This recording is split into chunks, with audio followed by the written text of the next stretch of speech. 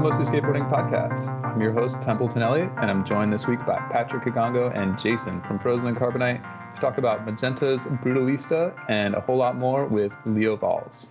Salut et bienvenue sur le podcast Mostly Skateboarding. Je suis Patrick Kigongo et je suis là avec votre hôte Templeton Elliott et bien sûr Jason de Frozen and Carbonite. On peut parler des Brutalistes et bien plus encore avec notre ami français Leo Valls. Leo, vous êtes bienvenu chez Mostly Skateboarding. What up? Merci. Good morning, America. Good evening, Leo.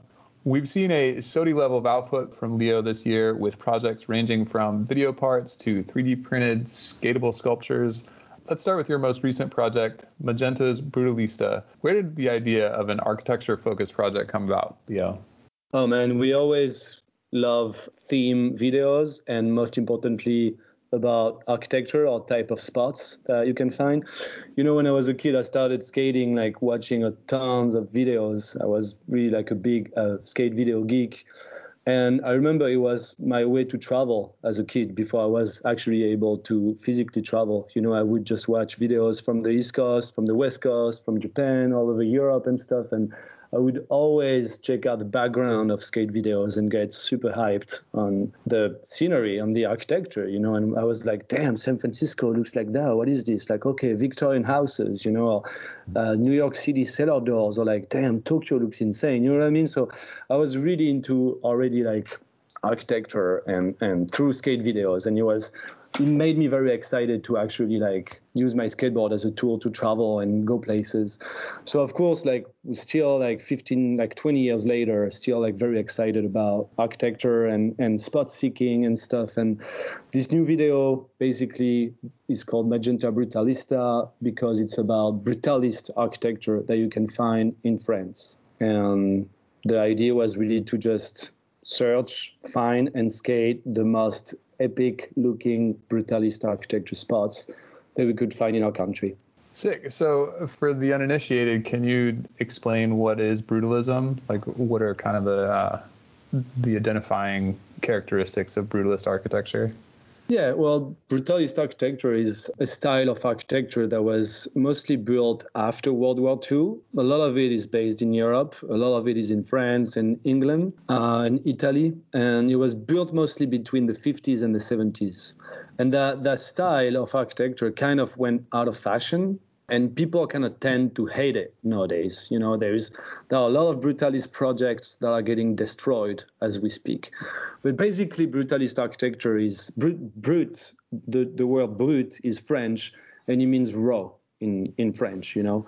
So it's about raw concrete and giant structures. Often it looks like some alien structures from the past who seem built to skate because it's concrete. It's often, you know, kind of rough, but you find lots of banks, lots of blocks, transitions, like unique setups to skate, you know.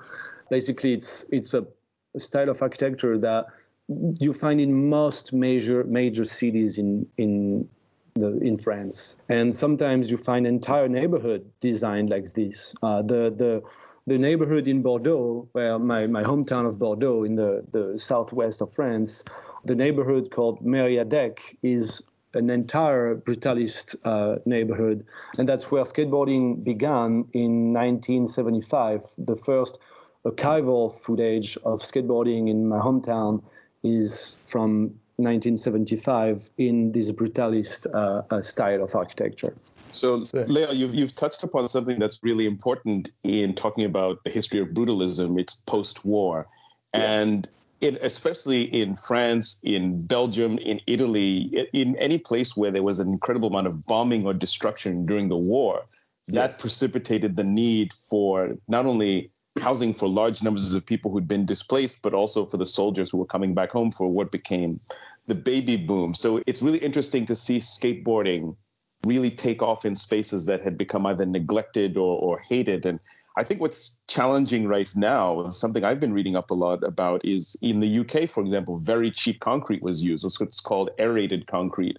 So a lot of the beautiful, stunning brutalist architecture that was there was utilized cheap concrete. So it cured incorrectly and it hasn't lasted and it's taken on damp. So do you feel kind of like there's almost like a bit of preservationism in your skating of brutalist spots because not all of them were built to last. That some of them were, they don't look as good as they did in the rendering, for example.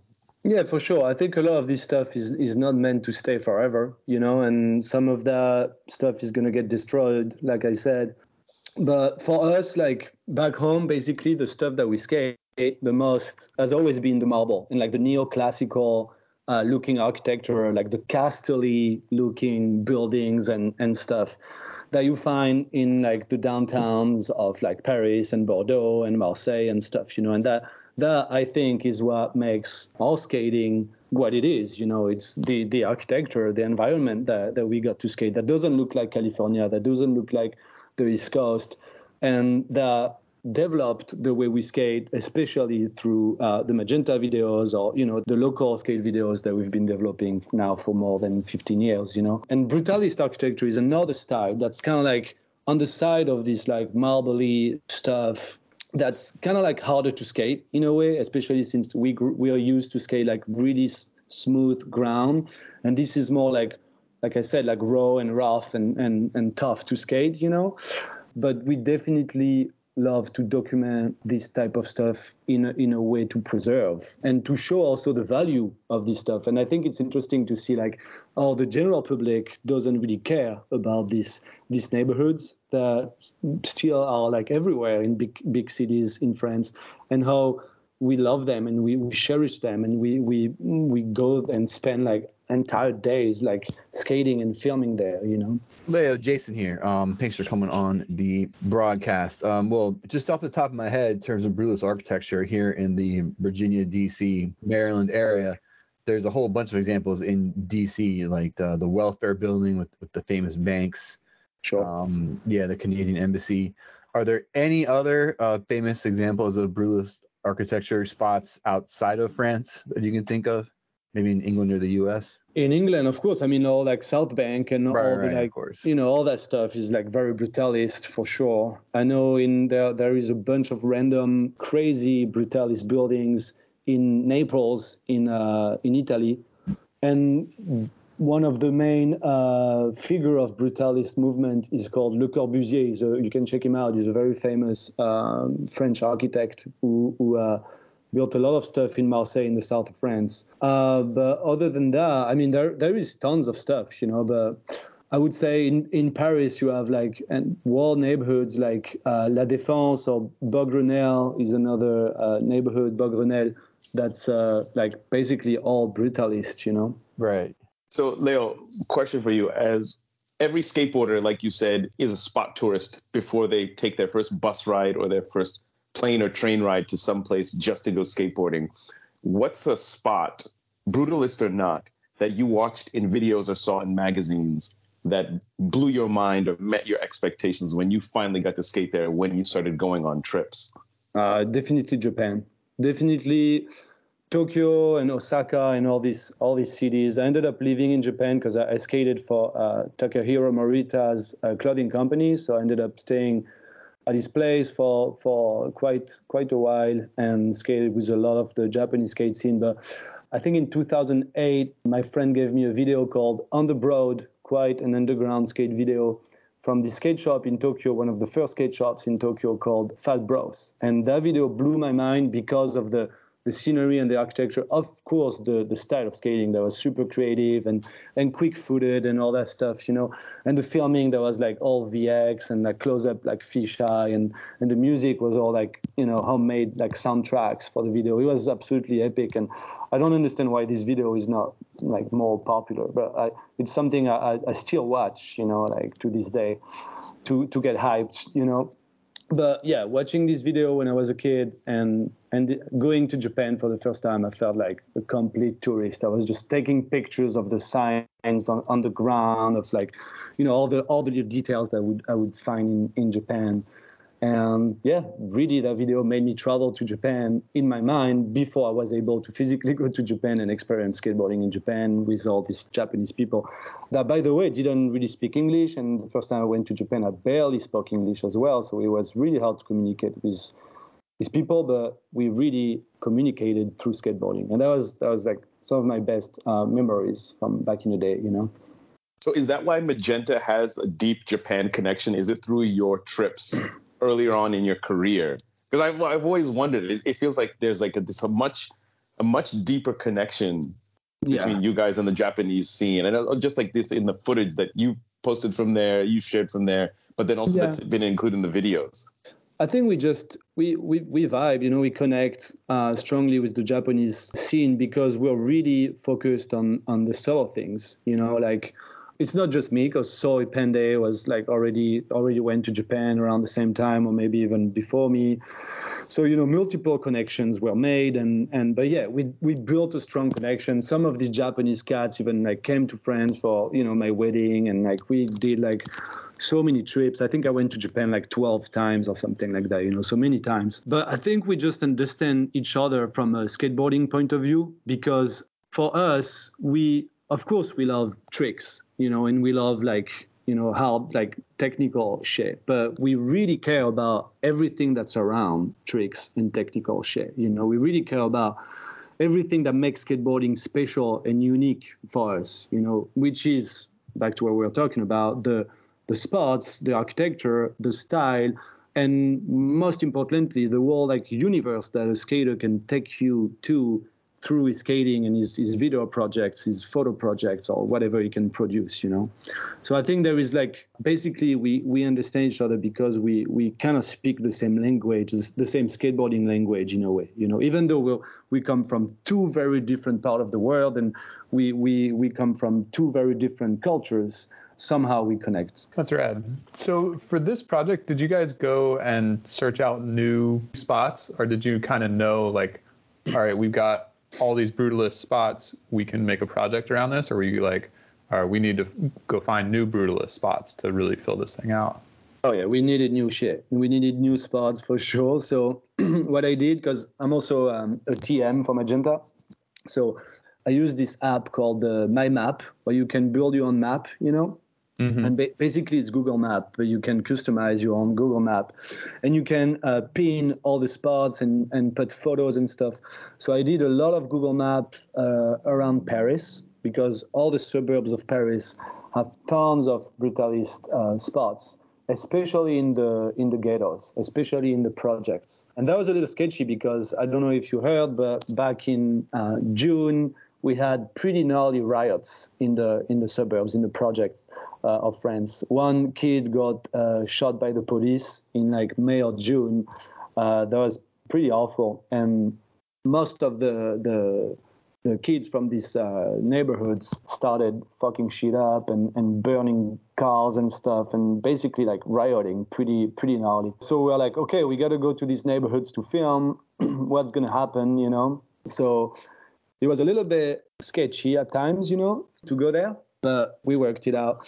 And I figured that a lot of the interesting spots that we could find in these neighborhoods were actually old playgrounds from the 70s that you find in the middle of towers, that you find in the middle of these neighborhoods. So sometimes you find like crazy whoops or crazy quarter pipes made of raw concrete, in these areas. Yeah, it was pretty interesting, and what I noticed is we were most of the time we felt very welcomed somehow. Like we would go to the spot, take out the camera, start filming. Like we're in the middle of like towers. It's like a well-known neighborhood for like, like crimes and stuff, and like drug dealing and stuff. The kids from the towers, like the young kids, they would come out and play with us. They wanted to try skateboarding, So that's why we have in the Magenta Brutalista video, we have footage of kids playing with us, trying skateboarding. If you look at like the credits, the end of the video, there are footage like that, Most of the time it was very enjoyable. I found that I had more positive interactions with people in these neighborhoods than in some of the rich neighborhoods of Paris, for example. Oh yeah, and what's interesting about like a lot of the banlieues, like a lot of the suburbs that ring most French cities, is that every single city has a plaza, either like a Place de la République or some sort of place where you can find at least like a decent bench, maybe even a bank or something. I think it was particularly prevalent in the north of France, where there was the most destruction after the war. So like Le Havre, which is like the big port, tons and tons and tons of spots in a lot of those neighborhoods. And I think it's quite similar to, people coming to skate in Cuddy neighborhoods in Baltimore, in Philly. I'm visiting friends in Philadelphia right now. It's really just about, being cool with the neighbors and, being respectful. Although I guess I got to wonder, though, use this as a pivot question. Bordeaux, and we'll get to talking about redefining a scene and skatable architecture and working with the cities in just a second. But, for a minute, Bordeaux, like Lyon, were like big hub cities where people from all over would come. Did you ever find yourself in times wondering, like, why is this spot in Bordeaux so blown up? Like, I can't even skate my usual route or my usual spots with all my friends because people are just coming here to film and making it difficult for us. Mm-hmm. You mean Bordeaux has been blown up? Yeah, has it been? Do you find like it's like, was there ever a period when it was blown up? I went from my honeymoon a few years ago, and I saw that they had just changed it so that in a lot of parts of the city center you could skate between certain hours. Like, it was no longer completely forbidden.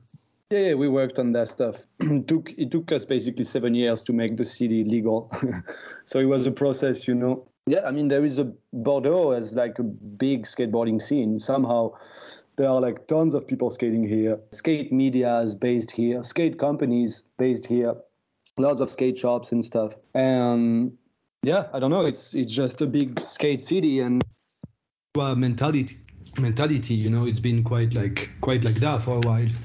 So people didn't like skating, people didn't enjoy skateboarding in the city. But can you repeat the question again? It kind of like, I'm not sure if I understood what you said. I think I had some like when you asked the question, I kind of understood what you meant, but you kind of jumped.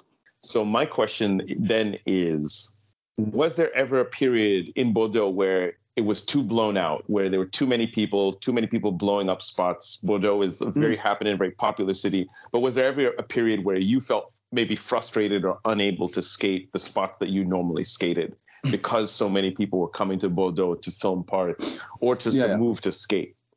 Yeah, for sure. So, okay, I understand the question. It's Bordeaux was, as I said, Bordeaux was always a big skate city. We have like so many people skating here and like a big like skate scene and skate culture in Bordeaux. And the city is also really good for skating. I never felt frustrated by the people coming here to skate. I always enjoyed people coming here to skate. I'm always happy to host people and show people around. I'm always like proud to show them like the spots I grew up skating and stuff. The problem we had is that we had no communication with the city whatsoever. So the city made skateboarding illegal on most of the public plazas in the city, basically from like 2005 until 2017. Once they built a skate park, after that, it was a no-go. We couldn't, like, most of the spots got forbidden to skate. So what we did is that we started developing the idea of skate urbanism in Bordeaux. Sick. I want to talk about skate urbanism, but I still have a couple more questions about the video.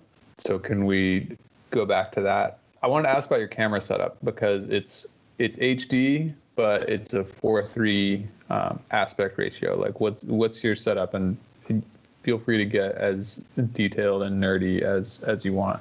Okay. So we love VX1000. Obviously, most of our videos were filmed with VX1000 and MK1. But for this video, and also for Just Cruise 2, our most recent full length, we decided to go with a HD camera or just a Sony P2, just because it was more easy without like using tapes and like with just having a camera that doesn't bug out like every trip you go to, that was just like easier for us, So yeah, we went with that and kept the 4:3 aspect ratio. Just try to film with it just like we would film with a VX, basically, So you still were using old technology with the P2 cameras, but just not as old.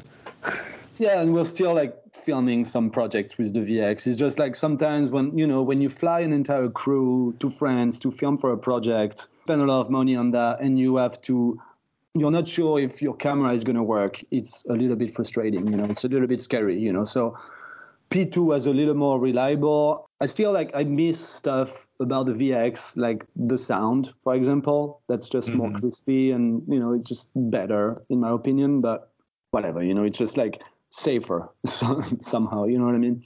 Yeah, totally. Yeah, I feel like that's one of the major things about the VX that's like, has me wondering why people still use it. It's like you might go out to film and fucking thing doesn't work. And you can't get any footage if the camera doesn't work. Yeah. Among many other things. I'm not a VX purist, but I get why others are. Leo, question about that. What's the craziest thing that you or the Magenta crew has had to do to rescue a camera while traveling while working on a trip and the camera goes down? So yeah, we had this experience not too long ago. I think that was last winter or like 2 winters ago. I can't remember. We've been doing a project after another. My mind kind of bugs out sometimes. But we did this LA capsule. So we flew some of the Magenta crew to Los Angeles to film a downtown Los Angeles short video. We flew this our good friend from Florida, Marshall Nicholson, who's a VX filmer, to film the video, and his camera broke on the second day of the trip. So we're like, okay, what do we do? Like the camera was just like gone, nothing to do. So we posted a story on Instagram, and someone we didn't even know, his name is Nando Yves, he's a filmer from LA, very cool guy. He hit us up. He's like, "Oh, I want to help you guys out. I have a working VX. You can borrow it, So we meet up with him like basically the same day, and he just saved the video. So basically, that's what we did, is having to like ask for help from other skaters, and the skate community is just, it's fantastic like that. They made the project happen. All right. Shout out to Nando. I mean, he's actually Nando, the person who connected you and I, Leo. So he's the person to thank for this interview as well. That's crazy. And now Nando just came to Bordeaux with his girlfriend this summer. We had a fantastic time together. He enjoyed the city and the skating a lot. So yeah. That's Shout out to Nando. He all started through a broken VX. All right, Leia, another question about the video and kind of also about the previous one, Just Cruise 2. Jamil Douglas, I think it's safe to say he was everyone's standout rider in both of those videos. How did he link up with y'all? I'm going to assume he's not from France. Yeah, Jamil is based in San Francisco. He's American. Basically, yeah, we have another strong connection with San Francisco, especially through our dude Ben Gore, and right. Yeah, he's been skating for the brand for many years. Ben is the man. It's been always a pleasure to go on trips with him. And I lived in San Francisco for a couple of years too, so I was skating with him a lot, and also skated with Jamil and Jesse Alvarez, with his good homie. So yeah, it just came naturally, Jamil and Jesse, they were skating for this brand called Northern Co. And eventually the brand went down, it stopped, and we just took them on board. It just came naturally. It made sense, So yeah, he's been on the company. He's been on Magenta for a couple of years now, maybe like 3 years. It's like our little like SF crew. Ben Gore, Jesse Alvarez, and Jamil Douglas. Right. I like that you guys have little like kind of like sub crews. Like you got your Japan people, you've got your San Francisco people, like instead of just like one guy in each of those places, you've got like they can be their own little team skating together. Yeah, for sure. We have Casey Foley and Morgan Campbell in Australia. They're really good. Same, they're just like two dudes killing it and good homies, and they skate together all the time. And I think it's important in the skating projects that you do to show the sense of friendship, of the crew vibe, that comes out of skateboarding, and that's something we try to focus on in our videos for sure. Yeah, I feel like that comes through really well. Like, I feel like you guys have like kind of like your own shot that I know I'm always going to see like the crew pushing through the street, and either like the camera is filming going forward and the skaters kind of like come from either side to like, reveal themselves, or it's the other way around and the skaters are coming towards the camera and like go past it. And like, I don't know, it's always such a good vibe and makes me want to go out and skate with my friends in the city. So I think that the crew vibe comes through really strongly in your videos. Sick, thanks. But yeah, that's something that's important for us, there, because those crew shots, they allow us to, show this vibe of like people skating together, searching for spots in the city together, and also to give a focus on the architecture, on the vibe of the place, And we try to shoot them as natural as possible. That means like it's always better if you shoot those when you're actually really going from a spot to another, and the cameraman just takes out the camera and films when the skaters are not even noticing it, Right. You guys just know what you're like the filmer knows the shot that needs to get got. And sure. I mean, I'm not gonna lie. We stop at places that look epic, and we're like, okay, let's do a cruising shot here. It looks too good, For right, sure. Yeah. We do that, but what I'm saying is that if it can be natural, it's often better. Yeah, of course. I wanted to kind of maybe wrap up the Brutalista segment of this conversation. All the spots look really rad, but I'm sure some of them are kind of fool's gold, where they look good from far, but they're far from good. What was the most deceiving spot that you guys went to? The most deceiving spots?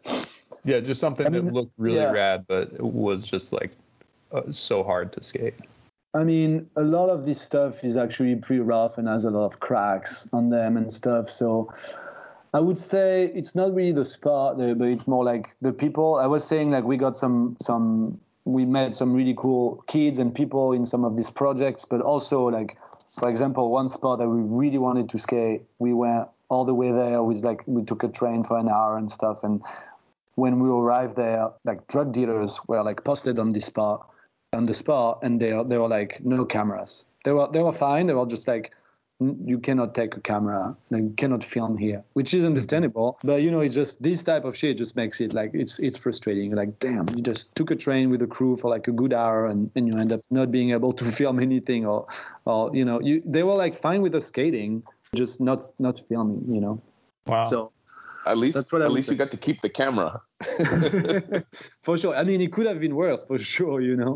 For sure.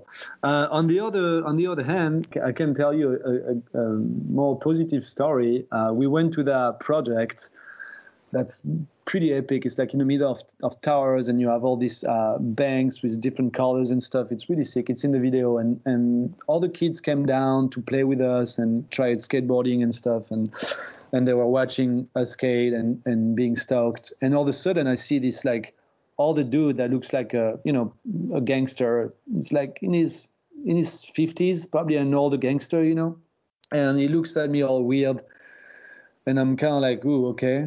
And then he goes into a grocery store, and it was really hot. It was in the summer, and he comes out with an ice cream. And he comes to me and he gives me the ice cream, and I'm like, what?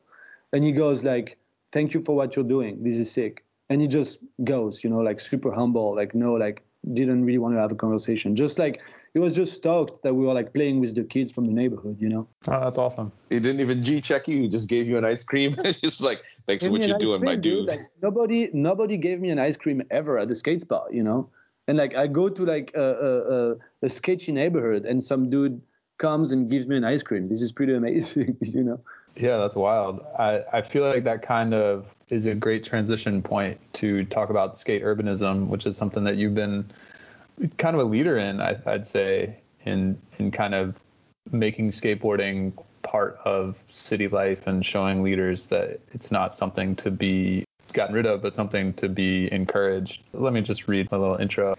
You've been a leader in legalizing skateboarding in your hometown of Bordeaux and showing that skateboarding is an important part of the city. It's something that, I don't know if you've coined the term skate urbanism, but what is skate urbanism, Leo?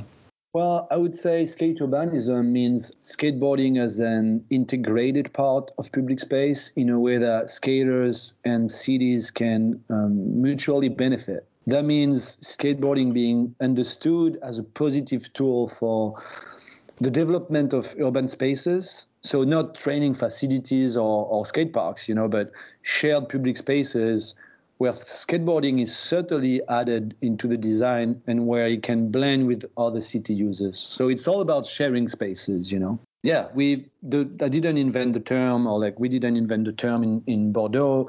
people were doing it before us here, like especially in Scandinavian countries such as Copenhagen or Malmö in Sweden. But somehow we have been developing this concept here in a city that used to be super repressive towards skateboarding, you know. So I have a follow-up question to that, Leo. Something that has really changed in a lot of cities is that there are more mature skateboarders, by which I mean there's more of us old heads.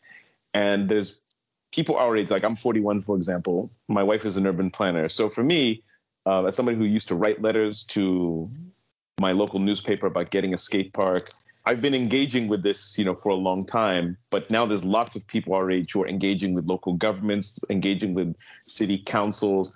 What was it like for you in Bordeaux, going from no skating in city center to now having designated skating hours and having skatable sculptures? Like, what was that journey like? And how did you build that trust? Because I know that's difficult. Dude, it took we just legalized skateboarding in Bordeaux fully. Like, there is not one no skateboarding sign in the city, and that just happened in May this year.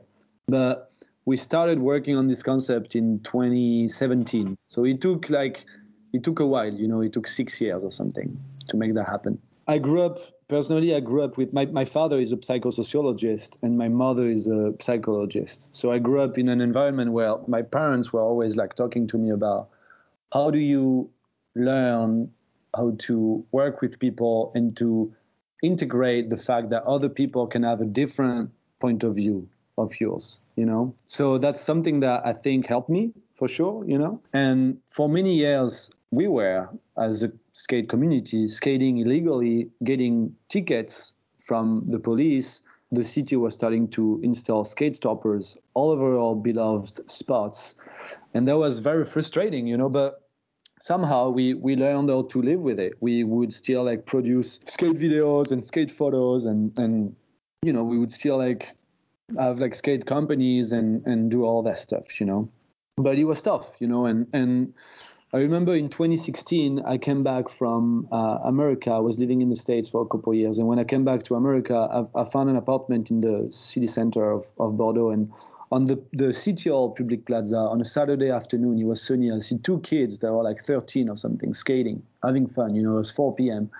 And then I see two city cops on Segways chasing those kids. And the kids know they could get a ticket. So they start running.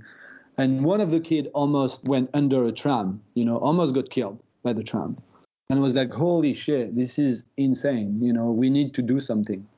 And then I think 1 week after, I get a call from this news channel in France, a local news channel. And they wanted me to go on their news channel live to talk about the industry of skateboarding, because I've been a pro skater for many years and stuff. So they wanted me to go and talk about that. And I remember when they asked me that, I was like, hell no, I don't want to go on a news channel, to show my face, a mainstream news channel. So I hung up the phone and then I'm like, wait a minute, maybe this is the way we can, confront the city about what's going on. So I called them back and I'm like, okay, I'm going to go on your news channel, but I'm going to say this and that about the city because they've been ticketing us and chasing us for many years. And we are part of the city. We love our city. We're part of this place, So they were down, of course, because they love these kind of topics, So I went and I talked, I said what I had to say.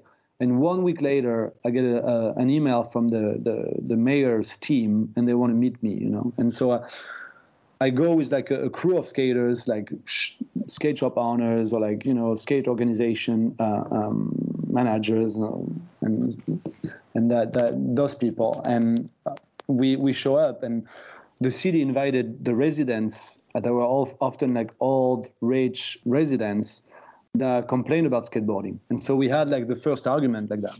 It was really tough, but the trick really was to listen to these people and accept their point of view and explain to them that, we also have a point of view that is different and that skateboarding is not about taking over the city. It's about sharing the city. We want to use the city.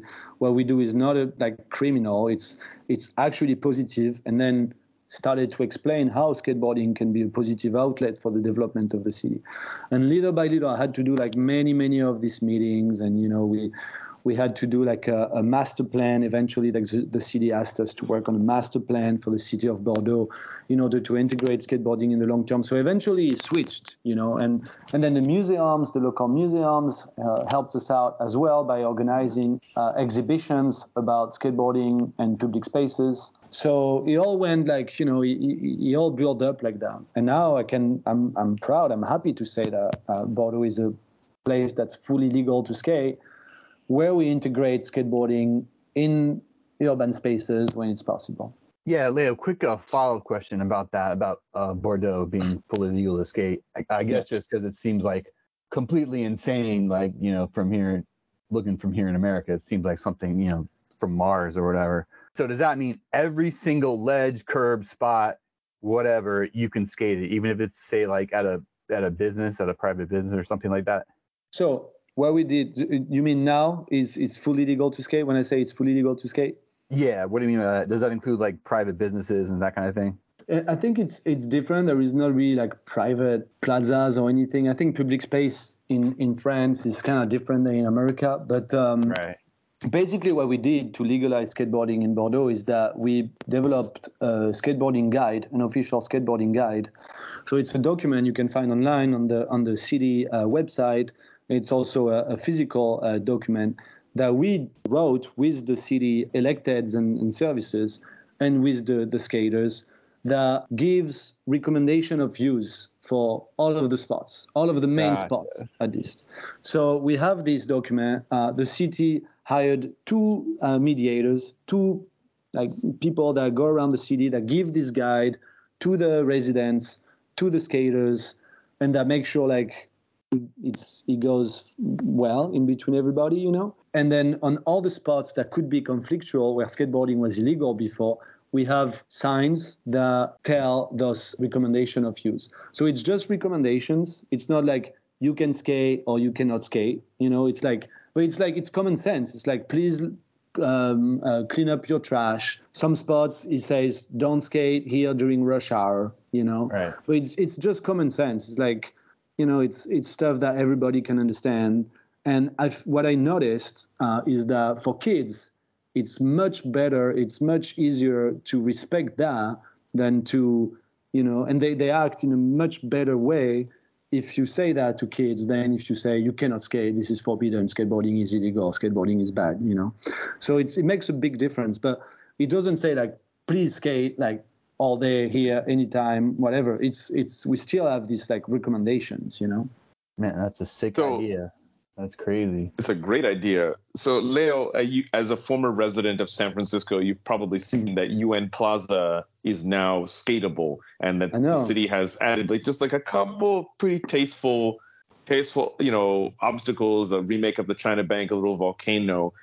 I guess, how do we here in America, what recommendations do you have to get more skate plazas like that? Less of these big, sprawling skate parks that are in the middle of nowhere, which have no shade, no corner market to go buy water or snacks. How do we get more city parks?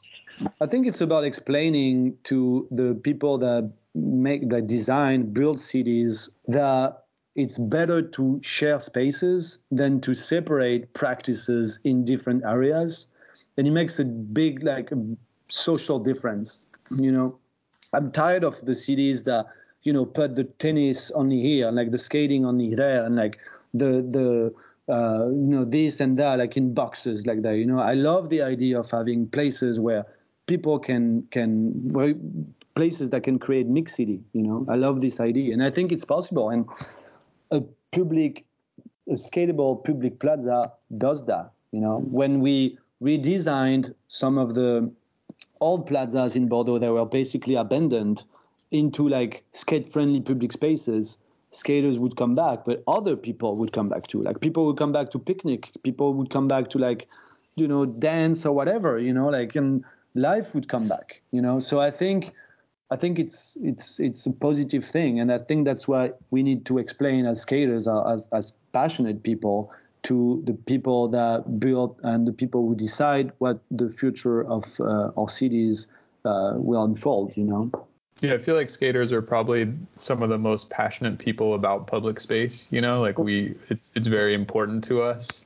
and our practice. I really like the idea of sharing. I think that, like you said, in America, it's very boxed in. It's like the skaters are over here, the tennis players are over there. Yeah. I think it's pretty cool that they did that in San Francisco, and I think there is so much more to do. I was talking actually a couple of years ago I went to Jim Thibault's office because he saw the project that we did in Bordeaux, and he was very interested. So I went, and we had like a long conversation about skate urbanism, and I knew he wanted to make something like that happen in SF. And I'm very proud of those guys for making this finally happen. But I think what's cool about skate urbanism and what's exciting is that you can really take any forms and shapes. It can be it can be just a bunch of benches that are great for skateboarding, but that are also great for sitting or people to picnic or whatever, and it's just going to share fine. And yeah, for me at this stage, after like 7 years working on this, I see skate urbanism as really three big phases. The first thing is legalization of skateboarding. What I call mediation is what we did in Bordeaux. Skateboarding was illegal. We had all these no skateboarding signs. We proposed at first some time frames as a test, so we could skate like a few afternoons a week on these places that used to be forbidden. It worked out because, skaters are not that dumb after all. We can organize together and we have this sense of community. So it worked out. And then the second act or phase is ephemeral objects to skate. So what I call skatable sculptures. So I've been working on several skatable sculptures projects in Bordeaux, and it's always a blast. I love this stuff, guys. It's just like, designing skatable objects and setting them up in public space and seeing the skaters like having a new spot, being stoked, and also the other city users seeing skateboarding differently, because you skatable sculptures bring the message that skateboarding is culture, that skateboarding is artistic, so people understand that through art and through like artistic objects. And then the third act is skate urbanism as a long-term thing, which means integrating skateboarding in the development of public plazas. I'm feeling inspired. Maybe I should get in touch with the people from my city and see what we can make happen. Yeah, I would love it, man. I get these emails like all the time now from people from all around the world wanting to develop this. A couple of months ago, I had the Niken architecture studio from Japan. It's like the second biggest architecture studio in the world.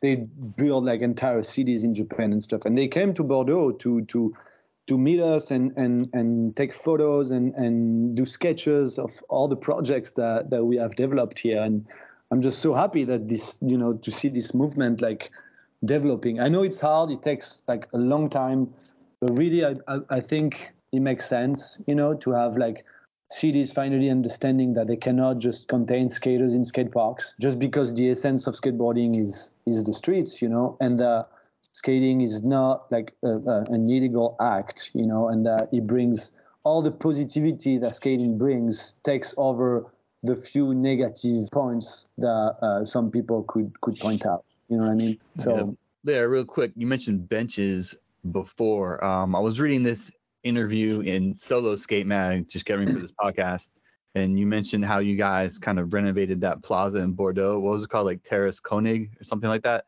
Yes.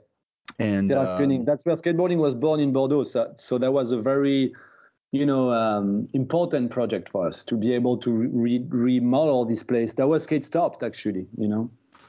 Yeah, and they kind of got into real detail about kind of like the different kinds of granite and stuff, and like how you formulated the ledges. So because every skater is kind of an amateur geologist, what type of granite or marble do you think is the best for skating, for grinding and sliding?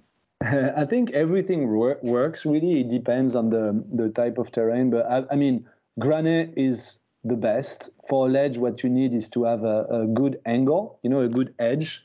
Because even if you have good granite, but the edge is too sharp, it's not going to grind, or it's going to take a long time to make the edge, So the edge is very important. And then I would say the flamed granite is really good, or the polished granite is really good too for skate benches. It's two types of granite. But then you can also do really good ledges on concrete with just garage floor paint. It's like the garage floor paint is this very thick paint that people use in indoor parking garages, and that's what people put on curbs, So if you have a concrete ledge that doesn't grind and you just paint it, or you paint the edge with garage floor paint, it grinds forever somehow. So you can do skate urbanism projects with small budget as well. It doesn't necessarily mean like a lot of money. Yeah. So sometimes, what we did for like a more recent project, it was an old ledge that was basically like tiles of concrete that was pretty bad.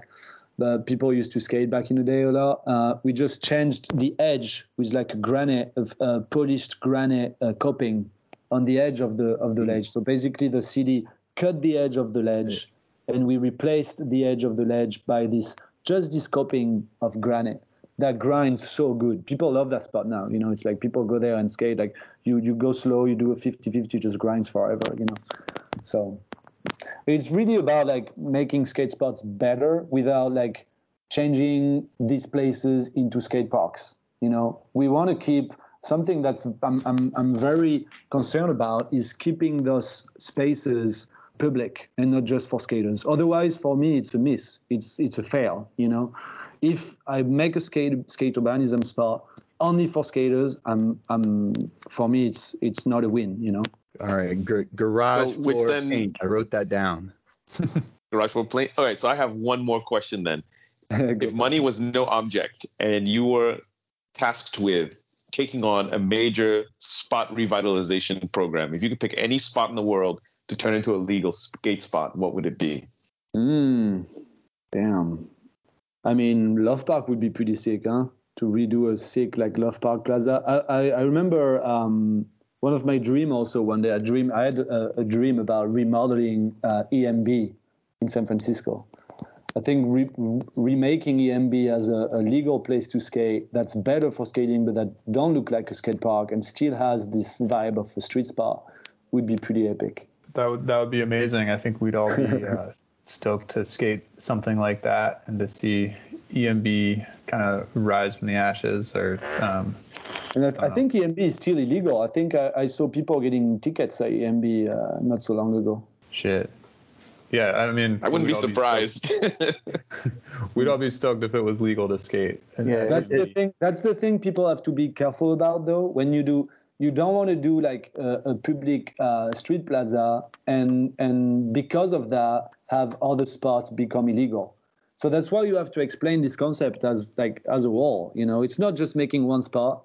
It's not it's not just like making saying like, oh, skaters are just going to skate at this spot now and nowhere else.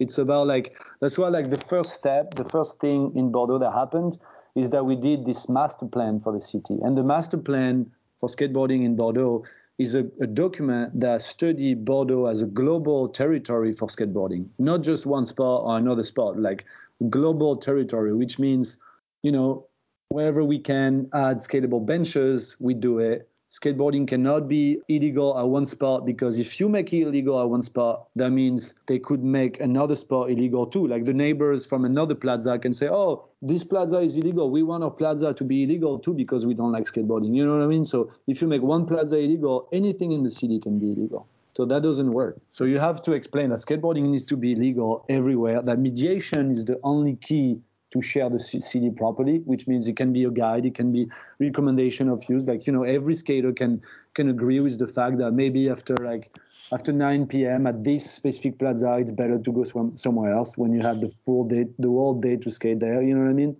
So yeah, it's about like having global vision for a place, really. That's really smart, and I really appreciate you coming on the show and sharing everything you've learned. I feel like I'm inspired. I hope that other people out there are inspired to go speak up for skateboarding where they live. You've had like a hell of a year. Like, you put out a couple of video parts. You've made skatable sculptures, like too much to even get into on this show today. Mm-hmm. But how are you feeling after accomplishing all that? Yeah, I'm stoked. I'm kind of like a workaholic. I love to skate. I love to work on projects, and it is what it is. I feel good, man. I just want to keep going, And as long as what gets me the most stoked is to see that when you do something and that people can feel inspired, it's like super powerful, So I want to keep doing that, really. It's working right now. I'm definitely stoked. And that brings us to the end of our show where we talk about what we're stoked on. Leo, what are you stoked on this week?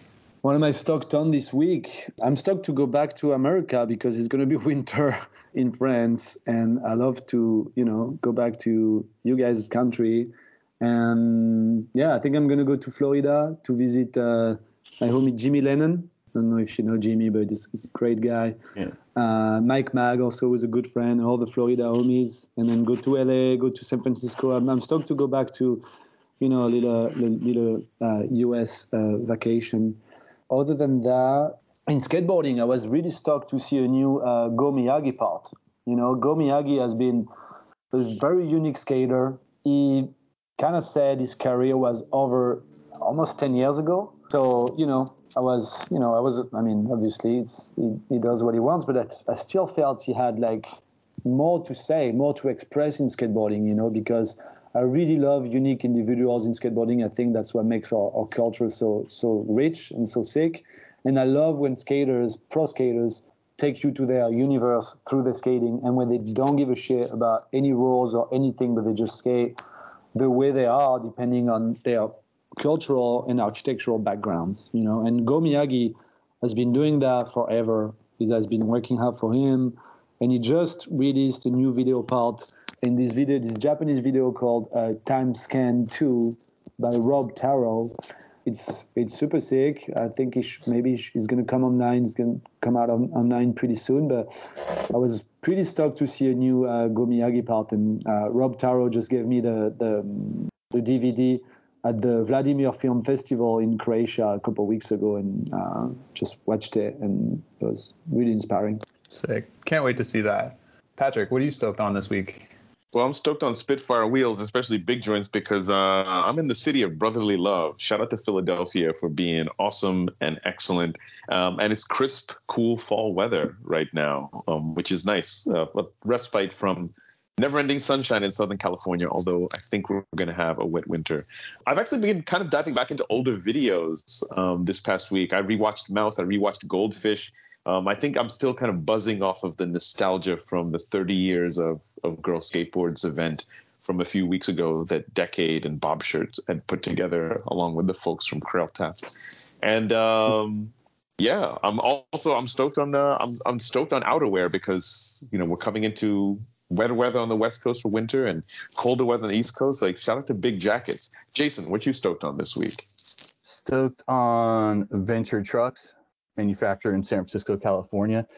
Stoked on a little Instagram account that I'm shocked that I hadn't found out about before now. It's called That Was Now. I'm pretty sure Jacob Rosenberg does it. It's kind of where he posts a bunch of, raw footage from, the legendary videos that he filmed for Questionable, virtual reality, that kind of thing.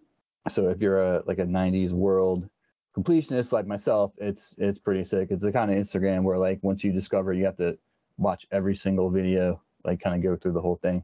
I'm stoked because I finally won a dunk raffle for the Tight Booth dunks. We talked about Japanese skateboarding before. What? Yeah, dude.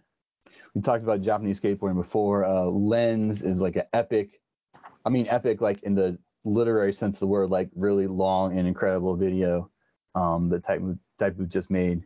So stoked on that. Shout out Venue Skateboards here in Richmond, Virginia. And we talked about French skateboarding as well. So I'm stoked on a little video remix edit from the homie Swift Blazer. I believe he's from France as well. It's a 12-minute Jean-Baptiste Gillet remix. So if you're in the Eurotech, this guy was Eurotech before Eurotech was even a thing. So if he's one of your favorite skaters, definitely check that one out. Templeton, what are you stoked on this week? I'm stoked on coconut water. It's just very refreshing, and whenever I never buy it for myself, but whenever I have to go into the office, they have it in their fridge, so I drink a whole lot of it, and I, grab a few to bring home with me. So I'm stoked on coconut water. That's it for our show this week. Be sure to check out mostlyskateboarding.net for links to the things that we talked about and other show notes. Until next time, you can keep up with us all week online. Jason, where can the people find you? You can find me on Instagram at Frozen and Carbonite, on Twitter at Carbonite1994, and writing stuff for CourseNext.com. Working on it. Patrick, where can the people find you? Find me on Twitter under the handle at Colonel K Speaks. You can also find me on Instagram under the handle at Kigongo, and doing stuff with the Harold Hunter Foundation.